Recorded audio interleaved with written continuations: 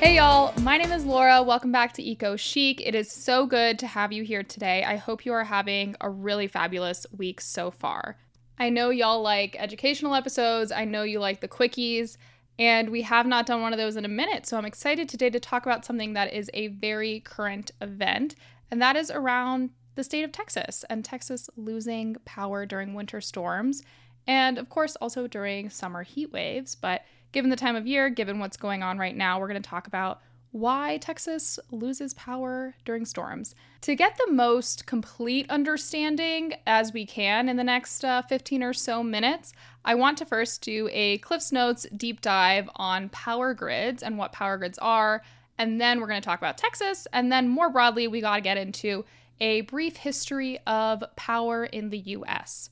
I feel like this is a really important episode, not just because of the current event nature of it, but because as Americans, as regular citizens, the vast, vast majority of us do not understand how power grids work.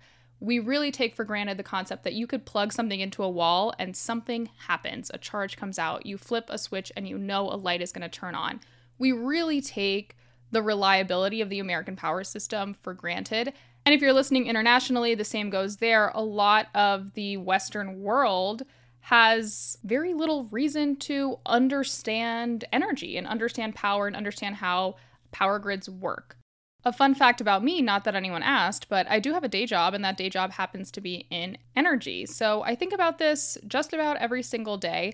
And I think I've told this story before on the podcast, but there was a time in graduate school, probably about 4 or 5 years ago at this point, that, wow, I'm getting old, that I was taking this energy seminar, and one of the first assignments in this class was to download your energy bill, figure out what your rate is, why you're paying the rate that you are, and if that is truly the best rate for your usage.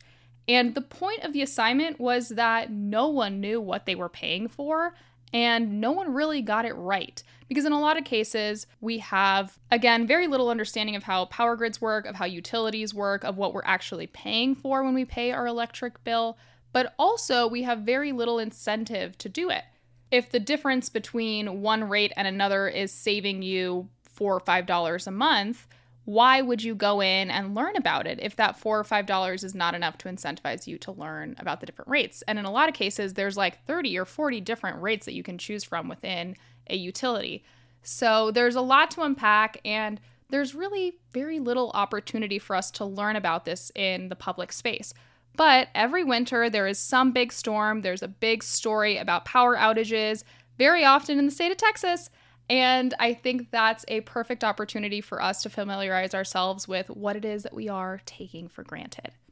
That being said, if you enjoyed this episode, if you learned something, send it to a friend, post it on your Instagram story, leave a rating and review on Apple Podcasts. You can also now rate on Spotify, and I want to be a 5-star show.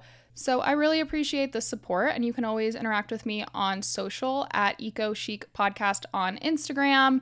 I want to become more of a TikTok user, so I'm working on that. I'm also Eco Chic Podcast over there, and I will be sharing some graphics and more visuals to go along with this episode, because I think that a lot of the way that we understand the power system and the country as a whole is really reliant on some of those visuals.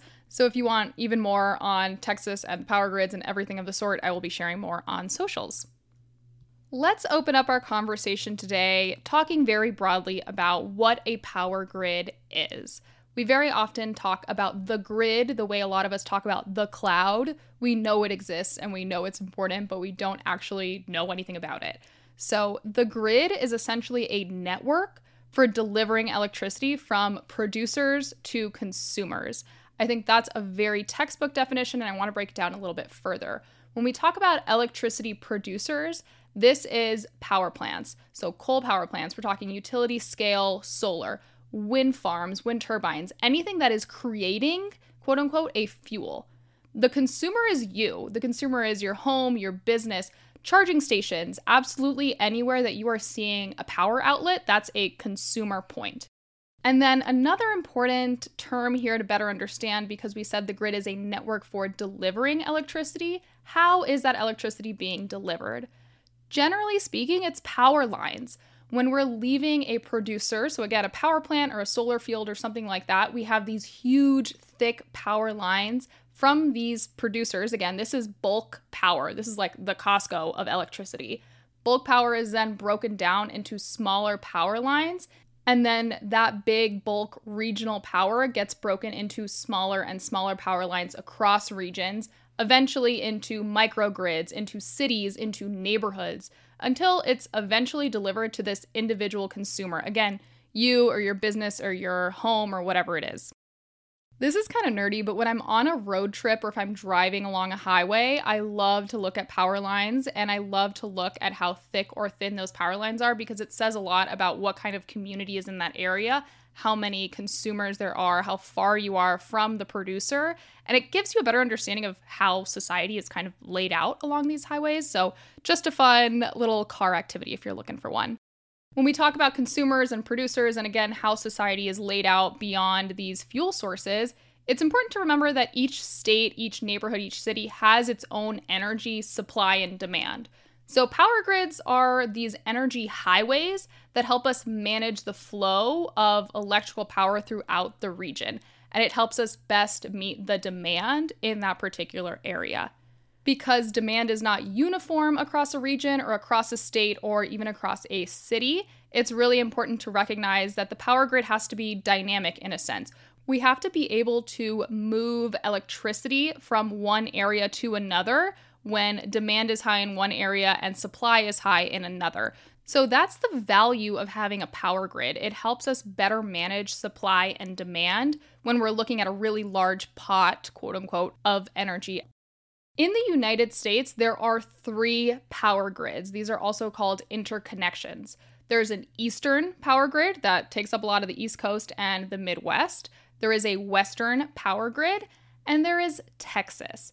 The Texas interconnection is sometimes referred to as ERCOT, E-R-C-O-T, who is technically the grid operator.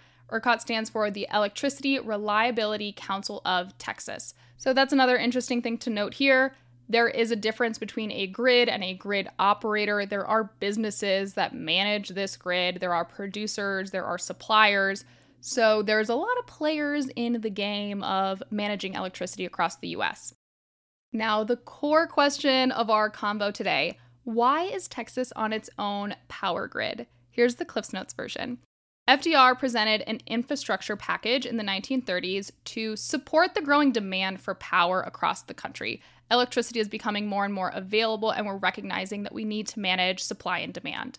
FDR's plan created 2 grids, the Eastern Grid and the Western Grid, and these are, again, interconnections. Texas essentially said, no thanks, we're going to do this ourselves.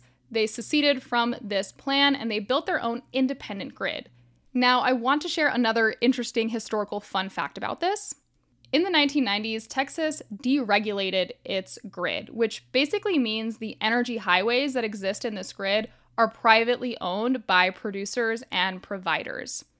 I want us to unpack why power grid independence is really problematic. This is going to help us answer our ultimate question of why is Texas losing power during winter storms. The interconnections that were created when FDR said, let's do a Western grid and an Eastern grid, were really created to share power between regions, between producers, and to help us meet the demand where power supply may be low. Again, managing that demand and supply of power. Because the Texas grid is independent, it cannot give or receive power from other grids. So that means when there is a supply shortage, that's it. The grid is just out of power. If demand is higher than the grid can supply, there's nowhere for them to pull from. The connections physically do not exist. Also, really quick, let's go back to that fun fact of the Texas grid being deregulated. This is problematic because that means the grid is market driven, because the producers can manage the power supply to the market. So when there is higher demand, we can see higher prices. Or if supply is anticipated to be low, that means you can have a sudden blackout because the producers can choose where they're sending that electricity. Keep in mind, this podcast is like a super introductory 101 CliffsNotes version, but I also want us to better understand what makes power supply low. In a normal scenario every day, the grid responds to normal events. So, for example, if everyone is coming home at 5 p.m. and they're turning on their lights and turning on their ovens, we know that that area is demanding more energy than it was during the day at noon. So the grid is going to respond appropriately. We're going to be pushing more electricity to that neighborhood to meet that demand or that anticipated demand. In a normal situation, the power producers can prepare for activities like that. When we have an extreme event like a snowstorm or a hurricane or some other situation where individuals are demanding more electricity than normal, more energy than normal, that's stressing out the supply. So, for example, let's talk about a snowstorm. Everyone is running space heaters for longer than usual periods of time. They're running generators. They are at home all day. There's a demand that is not normally being demanded. When producers cannot make, quote unquote, enough power, when they cannot provide enough power, regions and microgrids can pull from other producers in that interconnection. If there is a snowstorm in New York, but Florida's doing A-OK, business as usual, the grid can move some extra supply up to where that demand is for heaters and generators and whatever else it was that we just mentioned. Because Florida and New York are on the same grid. They're on the Eastern interconnection. So again, because Texas is on its own independent grid, pulling from producers outside of Texas is literally not possible when supply is low and when market decisions are forcing, quote unquote, blackouts, aka there's no power being supplied in that grid because it's at the supplier's discretion. And theoretically, we could stop there. That's why Texas sees power outages during snowstorms. I think this is also a really cool place to talk more deeply about the history of energy and power grids in America. This is one of my favorite rabbit hole deep dive Wikipedia topics. I will have some articles listed in the show notes so you can go in, do some more reading if you want to look at diagrams, if you want to poke around. I feel like this is just really good to know and kind of fun. I'm going to take us way, way back. We are going to 1752. Our boy Benjamin Franklin is out there with his kite and his key. And he's like, I think we can harness this into something useful. I don't actually think that's how the story goes. I'm not going to get too deep into Benjamin Franklin because that's a whole other history lesson that we're going to get into. But let's keep it on energy. Our other boy, Thomas Edison, patents the first light bulb in 1879.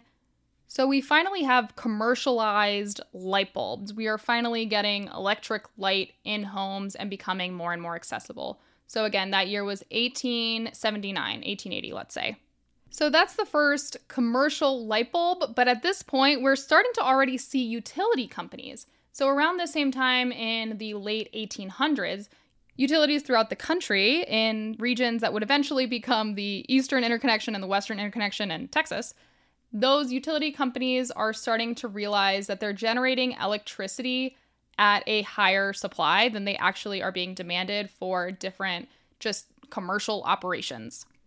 This is the point when companies start to sell their extra electricity to businesses and homes around the facility. So anyone living or working in the area around a power company now had access to power, so they could start using Thomas Edison's commercial light bulb. We learn a little bit more about power lines and how to safely and effectively transfer power from the utility to areas farther and farther away, and we start democratizing electricity, essentially. The more we expanded the reach of these utilities, the more obvious it was that supply and demand needed to be better managed. So in 1935, Congress passed the Federal Power Act. This is what gave the federal government the authority to regulate the transfer of electricity between states. Remember, I mentioned earlier FDR's infrastructure package. This was part of that bigger package. This is also around World War II, and there is more and more power being pulled and demanded around the Gulf Coast, the Gulf of Mexico. This is the moment when all the utilities in Texas get together, they come to an agreement that they are not sending any power out of the state. Quite literally, the utilities in Texas formed an alliance and told FDR, leave us out of your national infrastructure plan.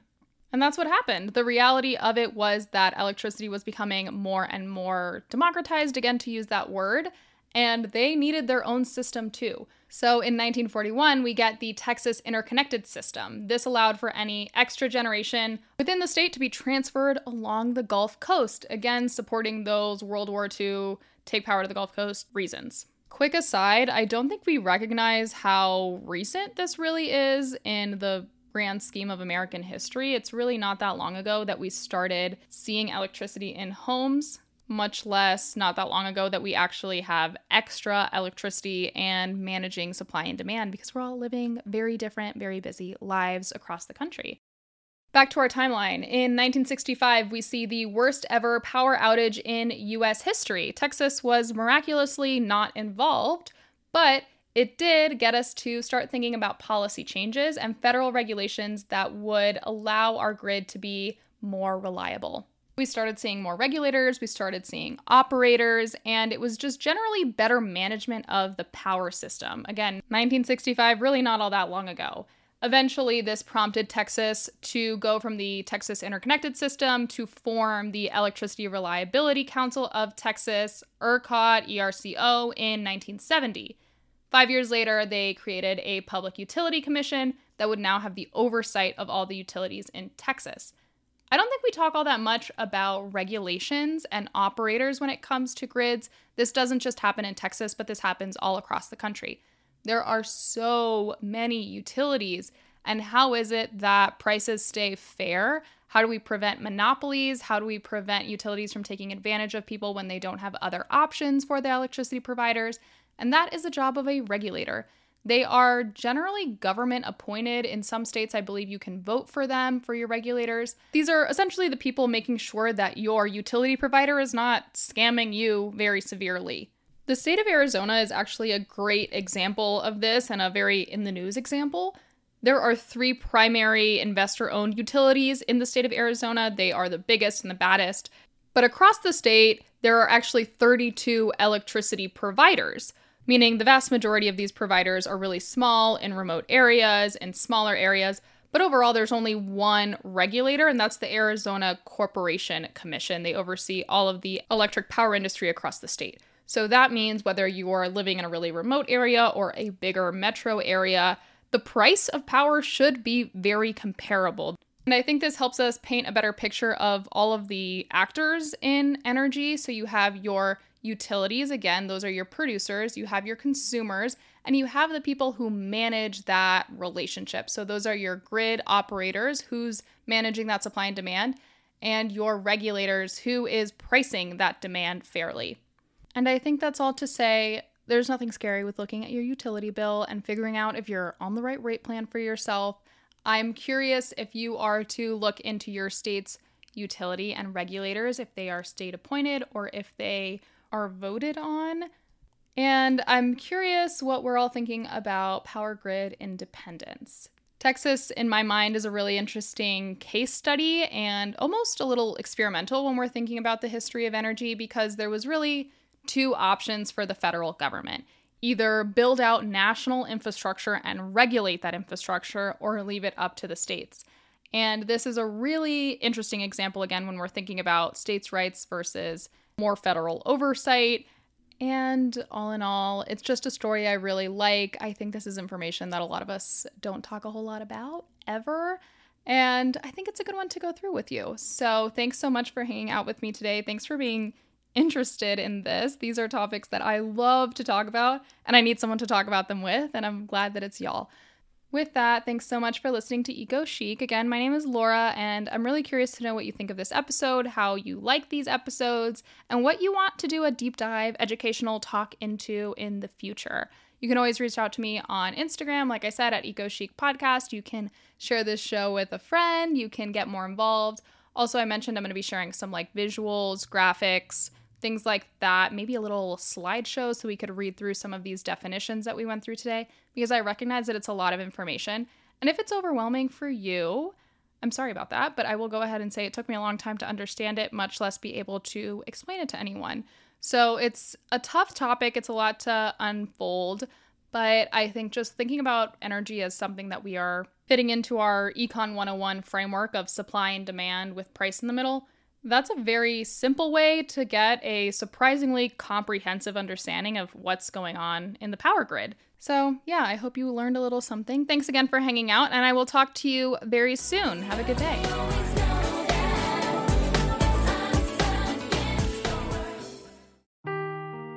Seeking the truth never gets old. Introducing June's Journey, the free-to-play mobile game that will immerse you in a thrilling murder mystery. Join June Parker as she uncovers hidden objects and clues to solve her sister's death in a beautifully illustrated world set in the Roaring '20s. With new chapters added every week, the excitement never ends. Download June's Journey now on your Android or iOS device, or play on PC through Facebook Games.